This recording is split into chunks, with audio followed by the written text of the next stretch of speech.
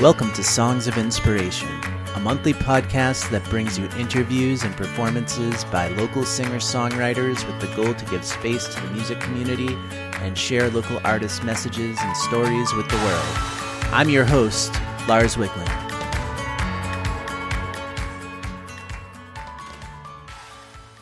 Welcome back, everyone. On this month's episode, we talked to Dwayne Haggins, a singer-songwriter from Framingham, Massachusetts.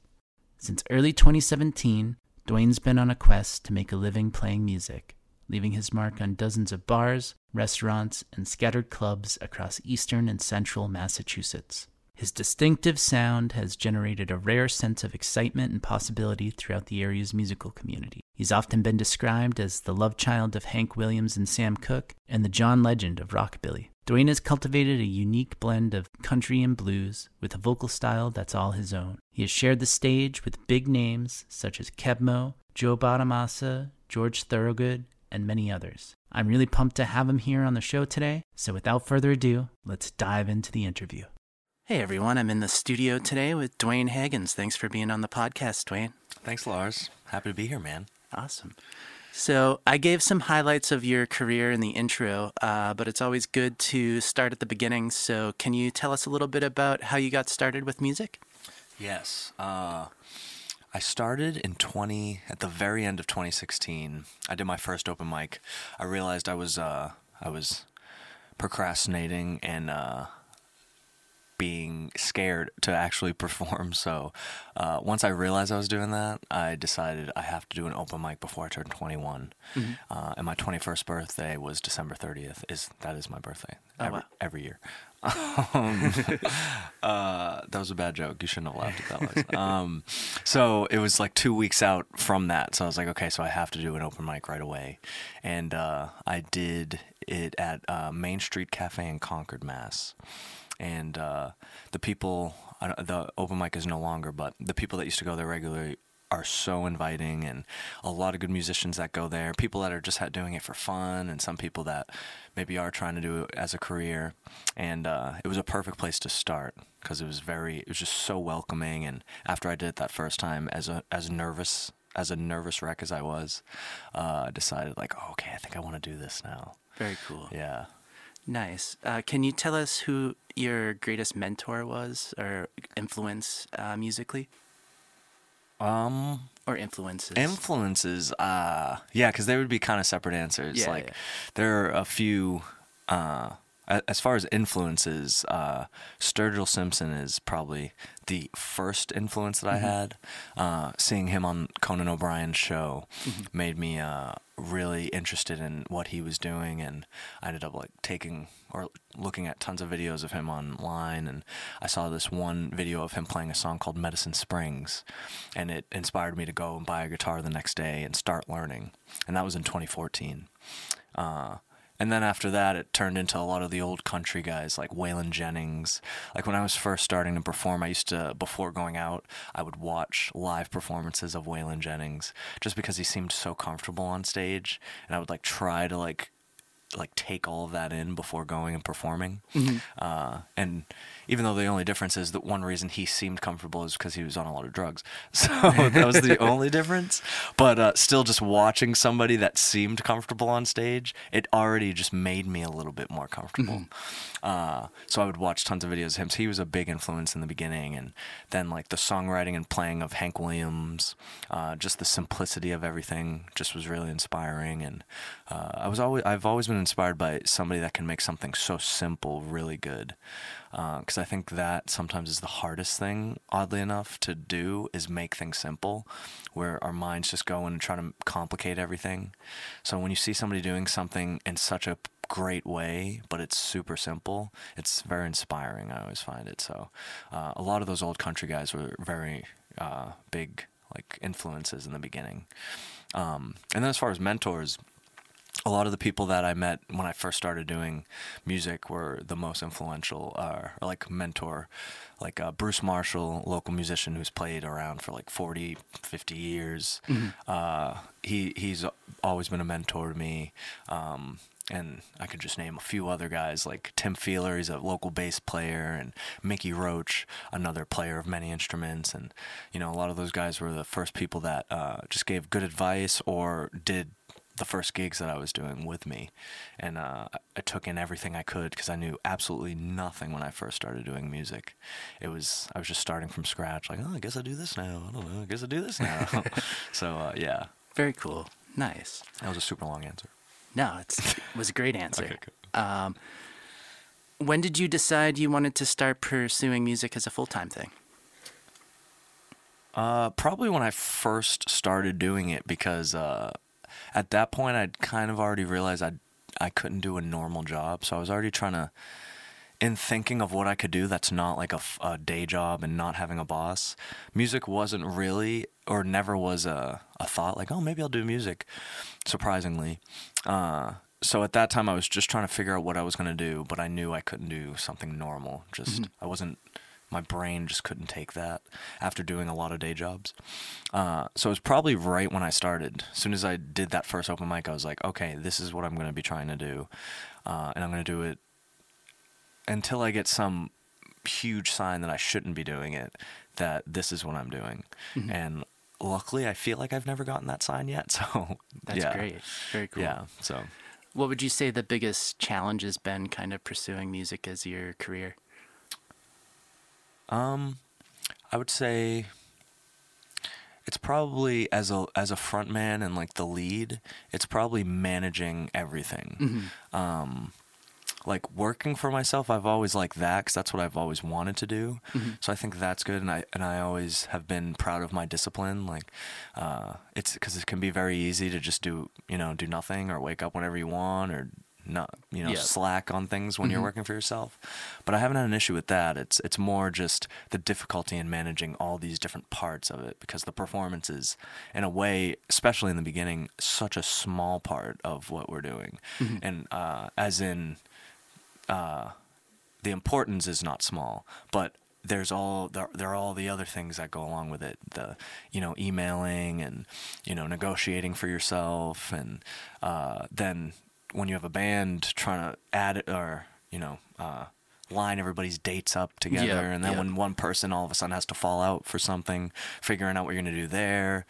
That's and then when a venue gives you a date, and then some of the band you have to wait. It's like all of that stress of that. Yeah, that's always tough. Yeah. So that, I would say, that's all of that stuff that comes around, all the back office, I guess, parts of performing and being a musician is, I would say, that's the most difficult part. But you get used to it too, just like anything else. It still can be a stress at times. Yeah, and probably the biggest stress maybe. But it is, you do get in these pockets of getting used to it in the very beginning, and then all of a sudden it's kind of second nature. And then you get thrown off every once in a while, but you know how to handle it, you know. So, but that is probably the most difficult thing you face on a daily basis or regular basis, is all of that, all of the stuff that is non-performing or writing. Yeah. And then I guess writing can be difficult too. Sometimes you get in writer's block, and definitely, it's frustrating, and you have to remind yourself that you don't need to be writing. You don't have to write a song every day. Yeah. Because I think probably like many. In the beginning, I would always tell myself that. It's like, as soon as you can't write a song, you're like, oh, I suck. I should just retire. I should do something else. I should go work anywhere else. So, yeah. It's reminding yourself of the things that you already know. Definitely, yeah. Do you have any creative routines that kind of keep the inspiration flowing when it comes to writing? I would say, yeah, I think they've changed over the years, too. Like, one thing I like to do now is if I have an idea, I don't always rush to write it down or record it. Sometimes I want to see if that idea will even last. Mm-hmm. And if it doesn't, if the next day I can't really remember what it was, then I'm like, there will be endless other ideas. Yeah. So one thing I think helps is to not I don't want to try to capture everything. I think of it as like hoarding artistic, like, or hoarding ideas. It's like, I don't need every single idea I come up with. I don't need to try for every single idea. And sure, I may lose out on some good ones that way, but I'll also lose out on a ton of bad ones because most of them are bad, So that's one I've been really doing more recently, is not trying to save everything. But then also getting away from the everyday life of working when you're doing this, that really helps to go do something different, or take a break, or not play that many gigs if you can do it, if it's feasible, or take a trip, like all the things that kind of just like get your mind to settle, or go hang out with friends for a weekend and not worry about work. I think that stuff really drives creativity, and just being out in the world. Like, I love going out alone a lot. Like, I try to go out to breakfast a lot by myself, or go to dinner by myself, and that's cool. And you just take in the world a little bit more, rather than when you're with friends, you're right there with friends, and you guys are riffing together, and that gets creativity too. I get a lot of stuff out of friends just from weird or dumb things they say. Nice. But it also is good to just be alone and be able to like really scope the world and be like, oh, that's a good idea. Oh, maybe that for a song, or that's cool. Or a title of this, or an art, like a idea for art, like a poster or something like that. Everything that goes around music too, like, is very inspirational. So I try to just like always do that. Always kind of use alone time for the good of what I'm doing. That's cool. I've done that myself, doing like in the artist way, they call it like an artist date or something, like go out and just that's good too. See a show, or like get a meal at a cool restaurant, or see some like art and just kind of get inspired and stuff, and it really does help a lot. Yeah, that's another great point. I love going to see music when I can too. Like, or a show, or comedy too. Like, I get a lot of inspiration from comedy, because I was saying earlier that one of the things I love is comedy, stand-up comedy, and just all the ins and outs of that, because there are a lot of parallels with that in music.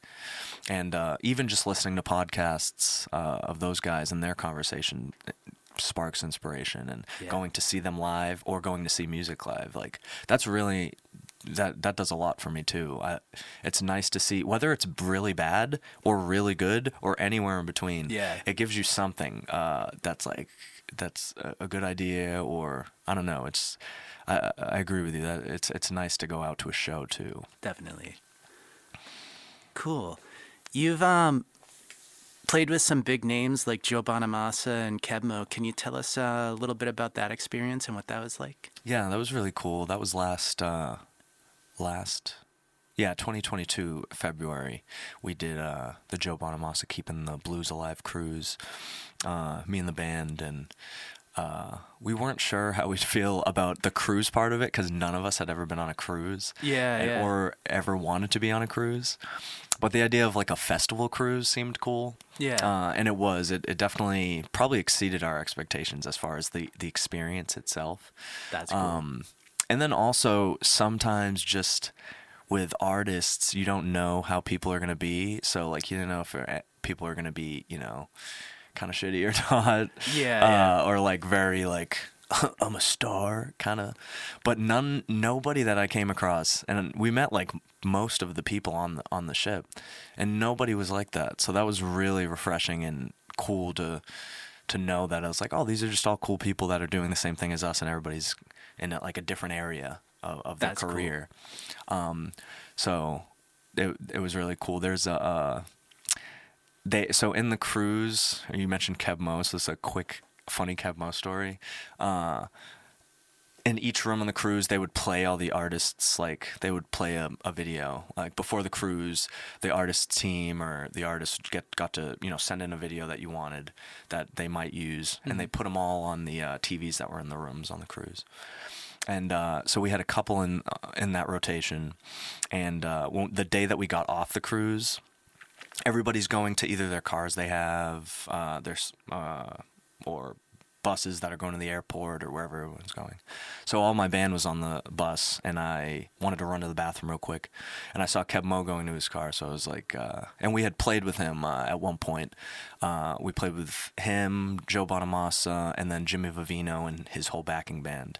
It was for the last night of the cruise. It was the artist all-star jam. So each artist got up there and played a song with all those guys.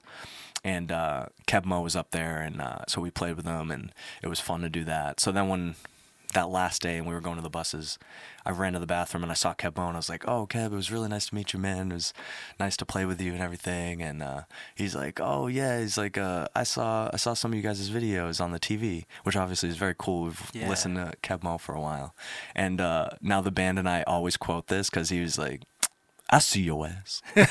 Nice. So every once in a while, any situation we could get, the band and I are always like, "I see your ass. I see your ass." Nice. It was cool. He was such a nice guy, and everybody was on there. And Joe Bonamassa too. He's a really, really cool guy. I mean, he supports all of those artists. Like, he gets tons of young up and coming artists to get on there, as well as the big names like Kev Mo or George That's so Thorogood. cool. And yeah, so it's really cool that people that have that kind of pull are still like thinking about all the people coming up. Yeah, because it's yeah. very easy to not, and you can't even really shit on those guys that do that. It's like you're so in your own world sometimes when you're wherever you are. If you're a even bigger star than Joe Bonamassa or a little lesser star, it's like that world is, you got so much going on, so it can be easy to not have time to think about the people coming up, Yeah. So for him to put that effort into doing that still that's really cool, and he was a really nice guy about all that too. So That's awesome. Very yeah, cool. that was a good experience. It was fun. It was really, and it was a different experience too, as when you're coming up, you have to play such a variety of shows locally. So, you can do your ticketed shows where you get your fans to come out, and then you are playing sometimes in a restaurant where no one maybe is there for the music, and maybe they like you, or maybe they don't care at all. So to be on that cruise or a cruise like that, you get all these shows booked, and the rooms are full, and you don't have to worry about like selling tickets because people are going to be there, and they get to look at the schedule and decide who they want to go to. But there are so many people that are there on the cruise too to come watch you, so it's you're not afraid of like, oh, I hope there aren't 5 people at this show. Yep. So it's like that. To have that taken off your shoulders and just be able to be like, oh, we have a show tonight, and we just get to play and like really craft a show, rather than like, oh, I got to fit the vibe of this bar or fit this, we got to do it because of this. So that was a really good experience to have a week's worth of shows that we could just, basically think only about music, walk up on stage, and then play a show, and for people that really are just there to watch music and That's see a great. band. So Yeah. that was the best part of that, I'd say. Yeah, that you grow a lot of as an artist. I Yeah. think doing that type of stuff. Yeah. Oh, so true. Like, I took so much away from that in a way of like, man, I wish we could do this more. Like, not even just a cruise. I mean, just like that's what you're striving for, or many of us at least, is to be able to just play shows and just be able to focus on crafting a show and being like, oh, the arc of this show, maybe we could do this, or songs like this, or rather than having to think about every other part of it. Yeah. So that was cool. Very cool. Awesome. I really like the vocal style that you use. It's definitely a blend of a bunch of different artists, sort of sound, sort of. How did you go about discovering that sound vocally and figuring out like what you wanted to do? I think for me it really helps to not think too much about strategy. And I say that like there are things you have to strategize about, but as far as how I'm going to sing or how I'm going to play, I try to just do whatever comes out, and then I can analyze it after, seeing if I like that or not. And I think what has molded my vocals the most, because I never got any training, and I never knew I was going to even do music until 2016. So it's listening and finding all these different artists that I really like. So I started just listening to country music guys, and when I listen back to my any like recordings I have early when I first started, I hear this kind of like more of a southern thing, which I hate because I don't want to sing like a southern person, because I'm not, versus like there's a style of singing where it's like soul, and sometimes that you might sing a word that doesn't, you won't necessarily say the word like that. Yeah. That's a different thing to me.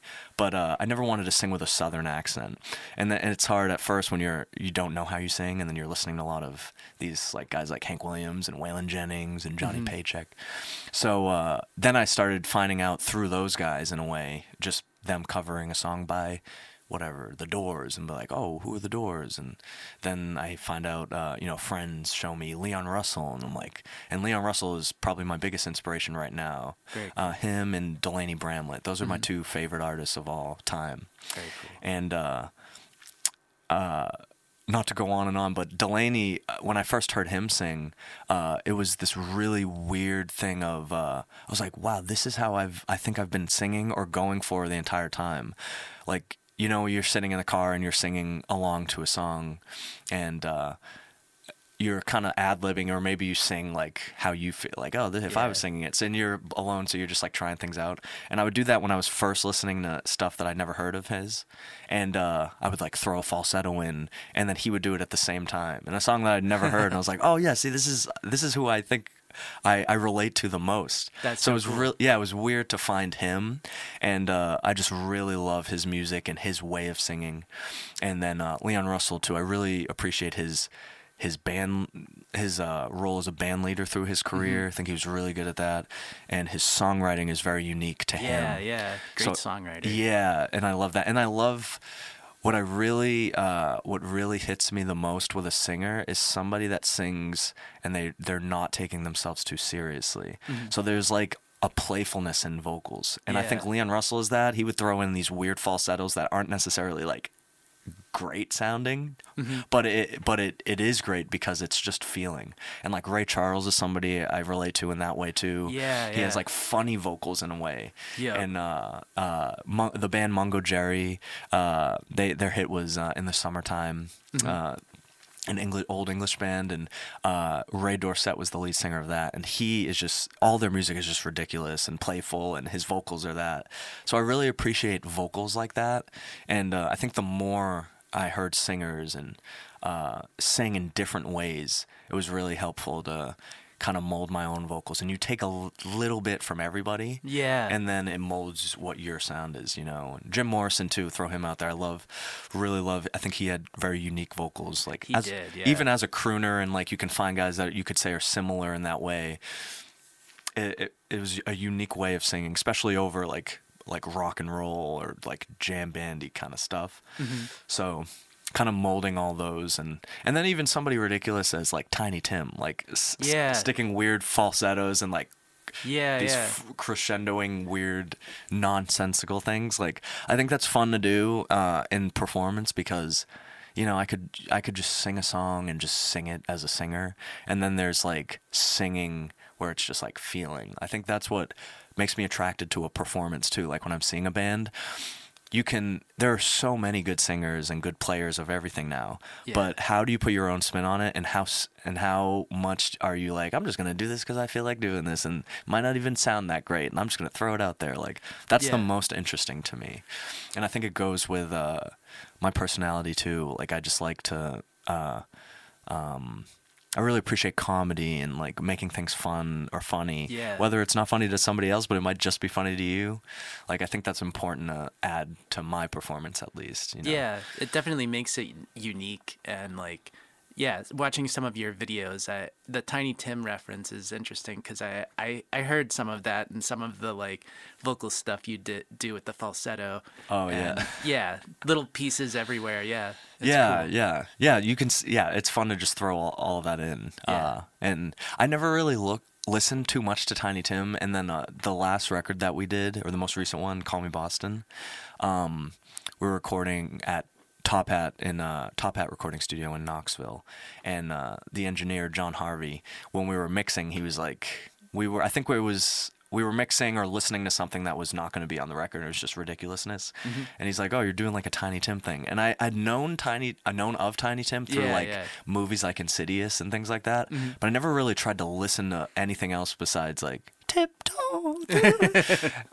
So I was like, let me see, I want to see what else he did. And then I just like went through like this 2-week period of just listening to a ton of Tiny Tim stuff.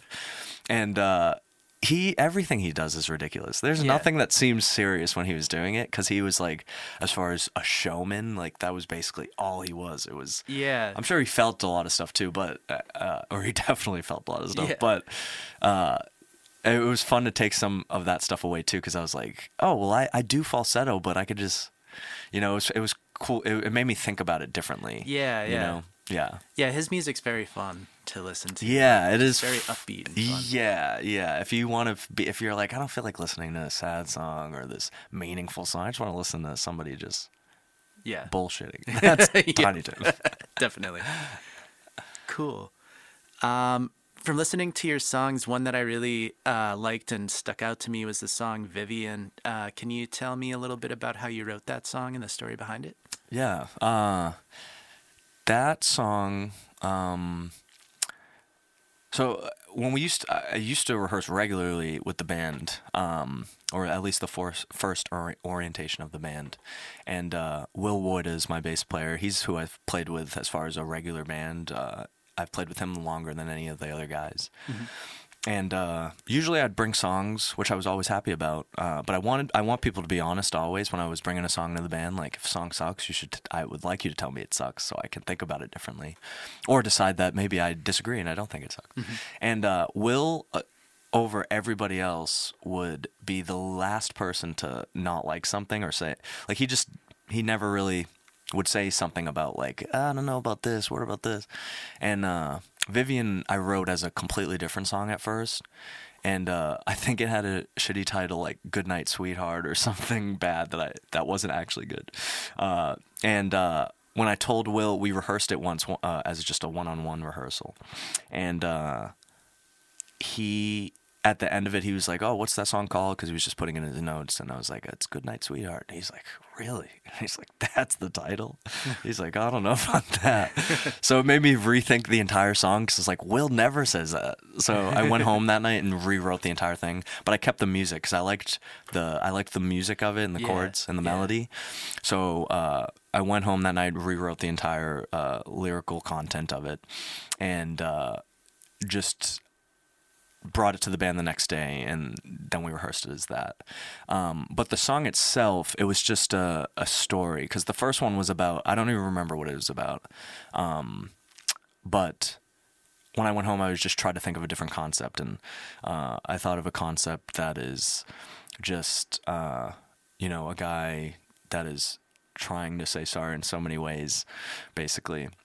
And I don't know why it spoke to me in that way then, but it was a very easy song to write. Mm-hmm. And I think a lot of the time, the easiest songs for me to write are when I'm challenged to write a song in a way. Whether it was that situation where he's like, I don't know about this title, and then I went the extreme, was like, oh yeah, the title sucks and the whole song sucks actually, and rewrote the entire thing. Or somebody being like, oh, you should write a song. You like thinking of, we have an idea together. He's like, oh, you should, if you don't write a song like that, I don't know what you're doing.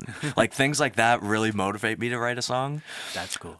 It's probably like competitiveness from when I was younger, even though I don't feel competitive in art and music, mm-hmm. but if I can be competitive against myself as far as writing, I like it really drives me. So that song just came from one of a rewrite where I really liked the music of it. And I also am attached to writing songs with names. Mm-hmm. I think I like that because it's like you get to put an identity to something, mm-hmm. and I think that's fun in writing. It's fun to choose a name and then be like, who is this person, or who. If the protagonist in the song is somebody talking about the person, who is that person to Vivian, or I really I like writing songs. I have so many songs that are just women's names or a name, or mm-hmm. I just like that. So that's cool. That is a cool challenge to kind of make an identity around a name. That's cool. Yeah, and I appreciate you liking that song. That's my mom's favorite song too. Oh, nice. Yeah, so a lot of the people that come to see us like that one, which it's always interesting to no more do I try to wonder why people like songs, because you might write a song that you think like, oh, I think people might really like this one, and then they like the one that you thought nobody would like, or they like the one that you didn't think anybody would like, but it was more for yourself. I didn't really think of Vivian in that way. I just wrote it and liked how it. I like singing it. You know, it's still one of the songs that I like singing the most. And, that's awesome. Yeah. Cool. Yeah, I love the guitar parts on that too, like the leads and stuff. Oh, cool. Were you listening to the most recent one? Yeah. Oh, yeah. That's Aaron Shreve on guitar there. He's great, and that's a good song. That he shines on that one. Yeah, definitely. Yeah. Very cool. Yeah. I saw you signed recently with Verdict Records. Can you tell us a little bit about that? Any plans for like a tour, or new music, or anything in the near future? I would love. That's really what I would like to be doing with the bands as soon as we can, is to start touring. It's just so hard, you know, like money-wise to do it yourself. You know, you hope to either get attached to a tour with somebody else, or at least when you're at where we are, or you know, you're still gaining fans, and you're, you know, hoping that basically somebody else can be paying for the tour. Yeah. But yeah, Verdict. I signed with Verdict in the end of 21. And I heard about Steve Berger's the head of the label, and I was introduced to him through a man named Bob Duteau, and he books us. Bob's an agent. He books us for a lot of bigger, like the cruise that we got and things like that. And Bob works for Live Nation, and he had worked with Steve Steve's also a lawyer, and he had worked with Steve over the last, you know, their whole careers, and different times where Steve might have been representing somebody that, you know, Bob was booking or something like that.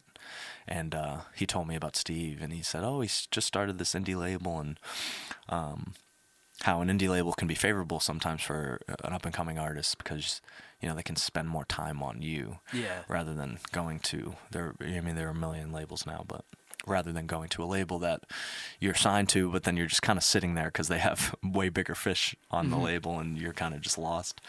So I like the idea of that, and then I also like the idea of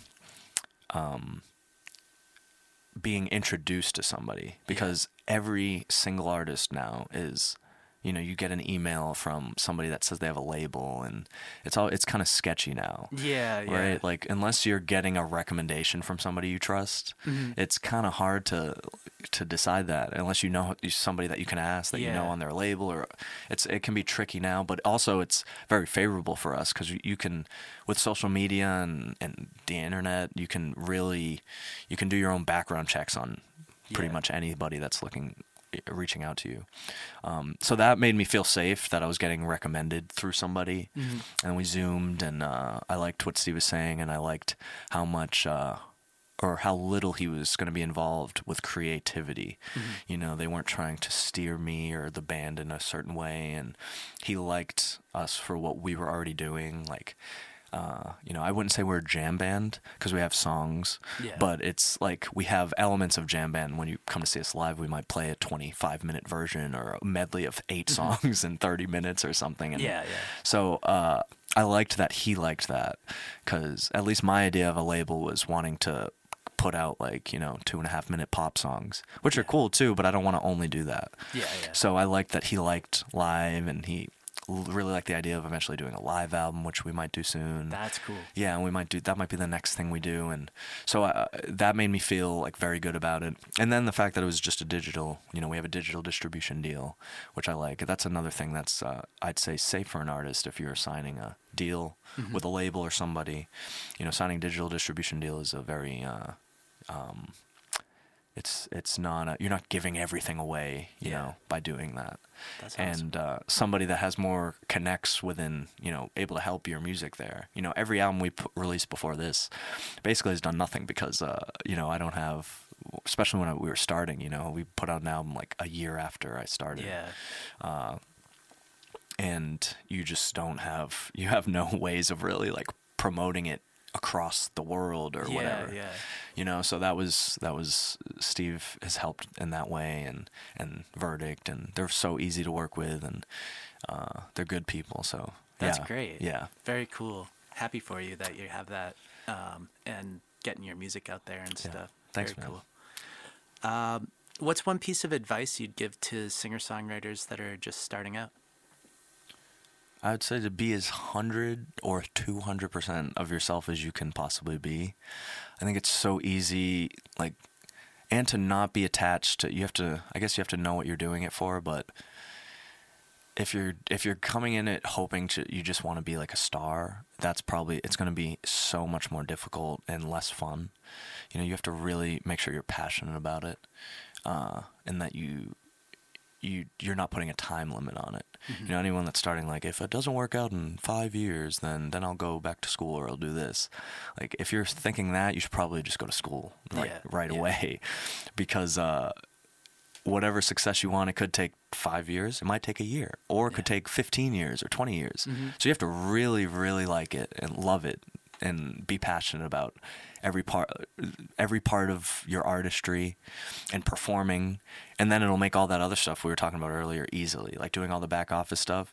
You do it and you're fine with it pretty much, because you're like, well, I don't want to be doing that. I don't want to have to go back to work and do this, you know? And then to really be yourself, because it can be easy to see what's working for somebody else and try to do that.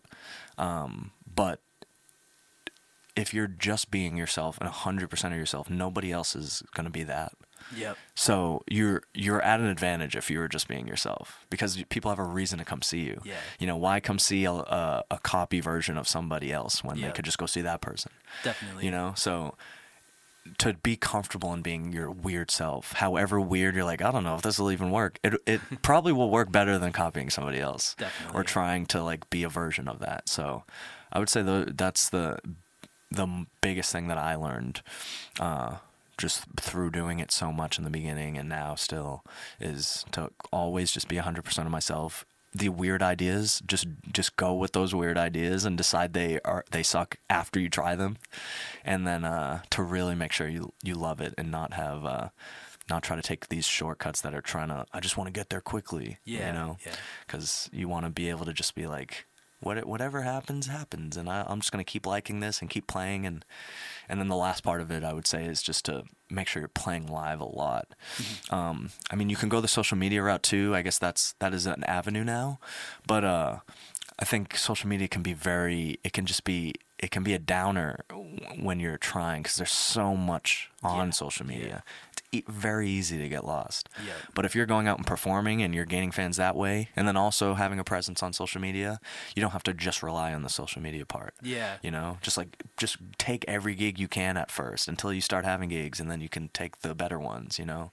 Just play as much as possible, be in front of eyes. Like, I think those three things: love it, be only yourself, and then just play as much as possible. Definitely. Yeah, I think especially when I go out and see live bands and stuff, like seeing someone live makes me want to go find them and stuff a lot more. It has more of an impact than just seeing it on social media, where it can get lost in the shuffle. Right. Even when you see it, right? Like, you'll see it and be like, wow, that was really cool. And then you move on to the next thing that you're looking at. You slide down one more. Oh, this is sick. Let me go check this out. And then you forgot about that other person already. Yeah. Even if they were good, you know? Yeah. So I'm that same way and even if I see somebody online, I would rather, if I like them and I do stay with it and like go look at their website or something, I want to go see them if I really like them, and that'll tell me if I really like them. Yeah. And then seeing them live, same thing, is like, oh, now I want to go listen to your stuff. Yeah.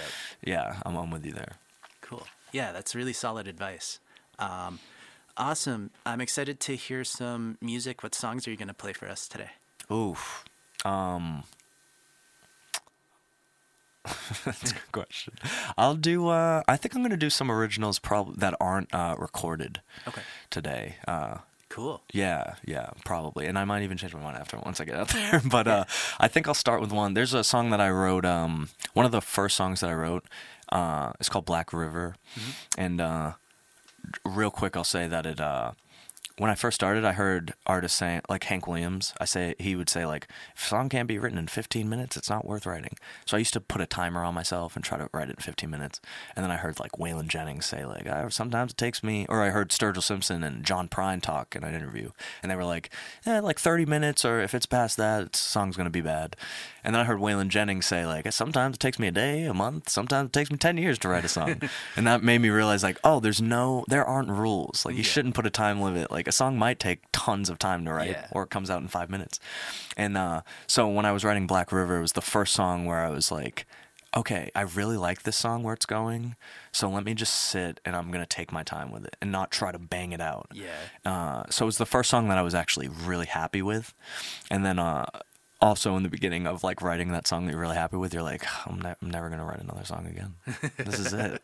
So that was the first song I felt like that with, and I've just been waiting to record it, and I just been trying to settle on a way to do it. So nice. I'll play that song, and do you want to know all of the songs right now? No. Okay, good, because I'm not sure. I'll feel it in a moment. Cool. Yeah, we'll figure it out in the moment. Yeah. Awesome. Cool. Well, thank you for taking the time to talk today. Of course, man. Thanks for having me. Yeah, let's hear some music. You got it. Cool. This song's called Black River.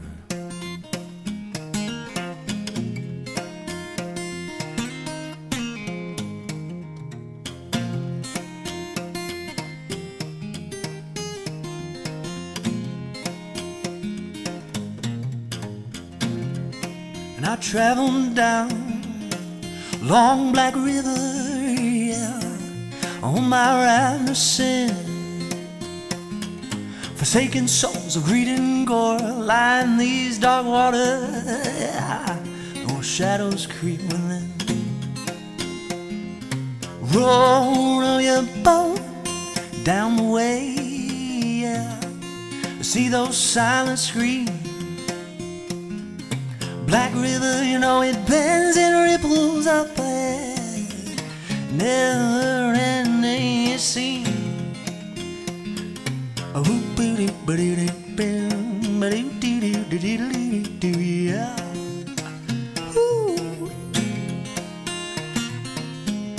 I catch sight of a palace up ahead, a beautiful light beam, and I begin to roll along so rapidly. The closer I get, the further it seems. Something lingers in the air, some sort of entity. The hair on my neck stands up and it's frightening, and I feel it staring back at me.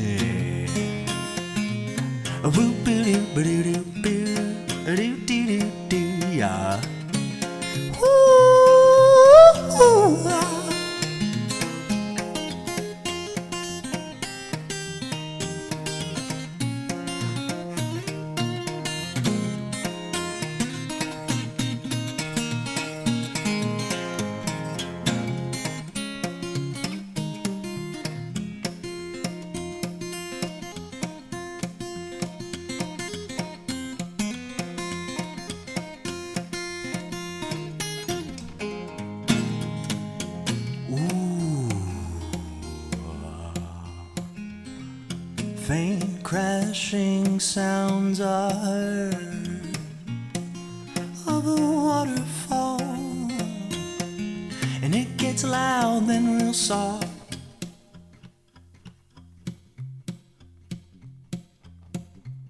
Then placidity, and I scream for help, but no one hears my call. Storm brews in the sky, wind blows hard and I shiver. Please take me home to warmth, and I've had enough. Or is it eternity on Black River? Or is it eternity on Black River? Or is it eternity on Black River? Oh, I'm talking, yes, I'm talking about eternity. I'm talking, yes, I'm talking about eternity. And I'm talking, yes, I'm talking about eternity.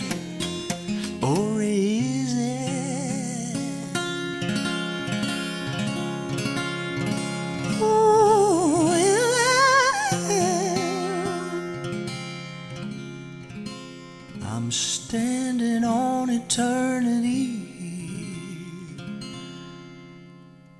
and it's on black.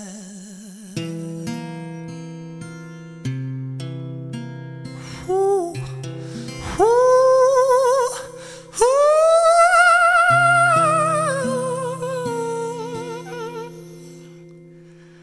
Black River.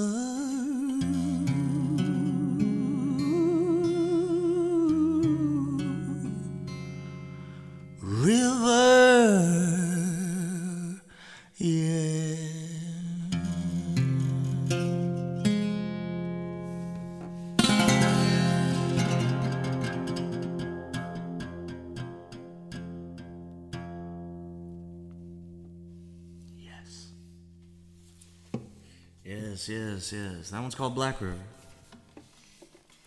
I'm gonna do a song now. This song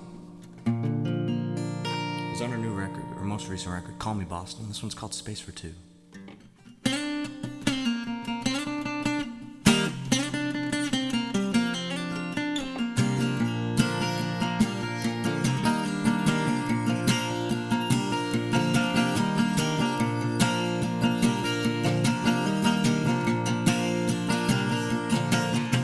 I don't know you, but I'm trying to read you.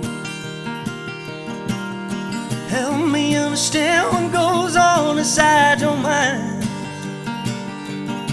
There's not a cozier cafe for an attempt to woo.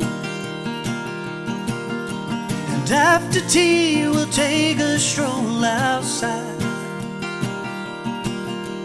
hoping that I'm the man inside your mind. Or is it a mystery, man, you want in your life?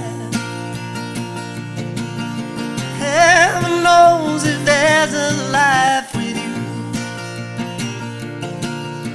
But on top of every cloud there is a space for two. Yeah, space for two. Oh, space for two. And the top of every cloud, my love, there's space for two. My eyes are deaf, so your words aren't coming through. I'm caught up on the attempt to read your mind, pouring out of how long ago's made you blue. Well, I'm cracking jokes, hoping that your lips make a smile, babe. Hoping that I'm the man inside your mind. Or is it a mystery, man, you want in your life? Heaven knows if there's a life with you. But on top of every cloud there's space for two. Yeah, space for two. Oh yes, a space for two.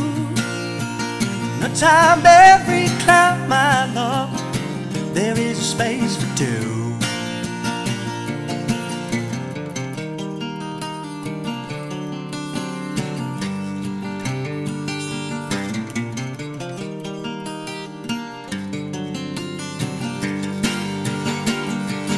Ooh, I wanna be always on your mind, yeah.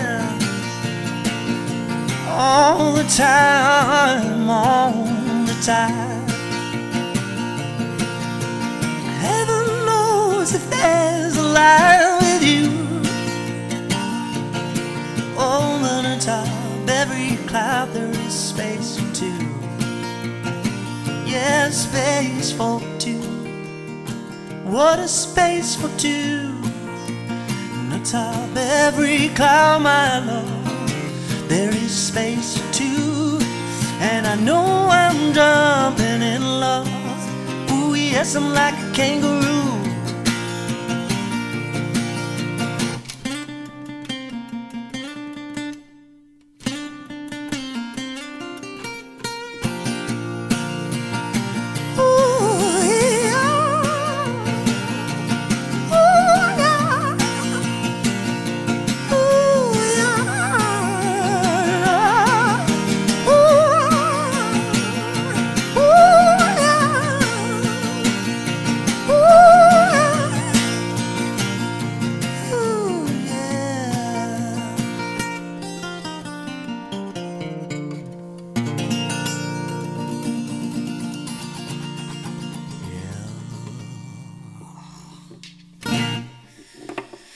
Yes.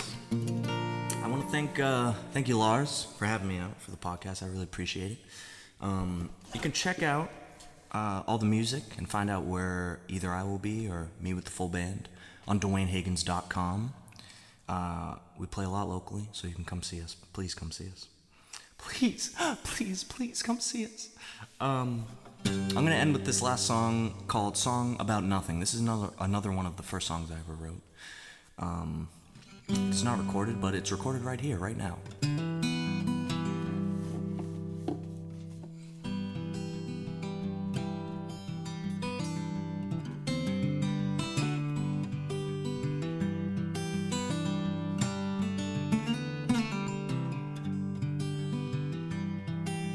Come on, everybody, let's gather round.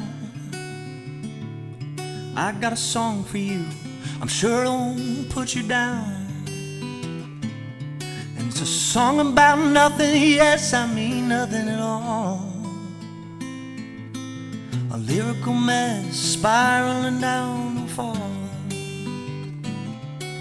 A song about all people and how we die. And if we're lucky, we'll hitch a ride up to the sky. And they say there's a man up there with a long gray beard, an invisible man who people say should be revered. A song about how my guitar needs new strings, and a song about how we'd be in trouble if pigs had wings. Flying overhead, shitting on all of us, that's right. Chemtrails in the sky put there by the government. And a song about the country music on the radio. Beer, big trucks, dirt roads, you know how it goes. And a song about showing love by buying her ring. And a song about how some countries still have kings. Ooh, yeah.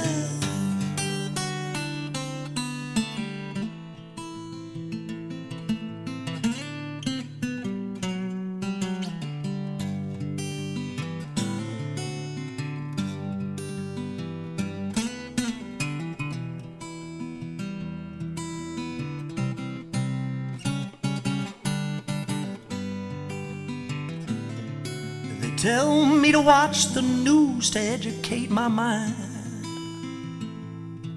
What a perfect way to come home and unwind. No, it isn't. A song about a couple of fools storming Capitol Hill. Grown men with selfie sticks and they're dressed to kill. So where do we go? Where have we been? There's really nothing like living, I'm loving this life of sin. And imagine a place where everything goes swell. Well, I'ma tell you, that sounds to me like the perfect kind of hell. So cha-ching, the money rings, it's all about making the cake. We're all talking monkeys in space, for goodness sake. Joe Rogan said that. We could be living in a virtual reality. It's a song about, I don't know, it beats the hell out of me. Yeah, good night, everybody.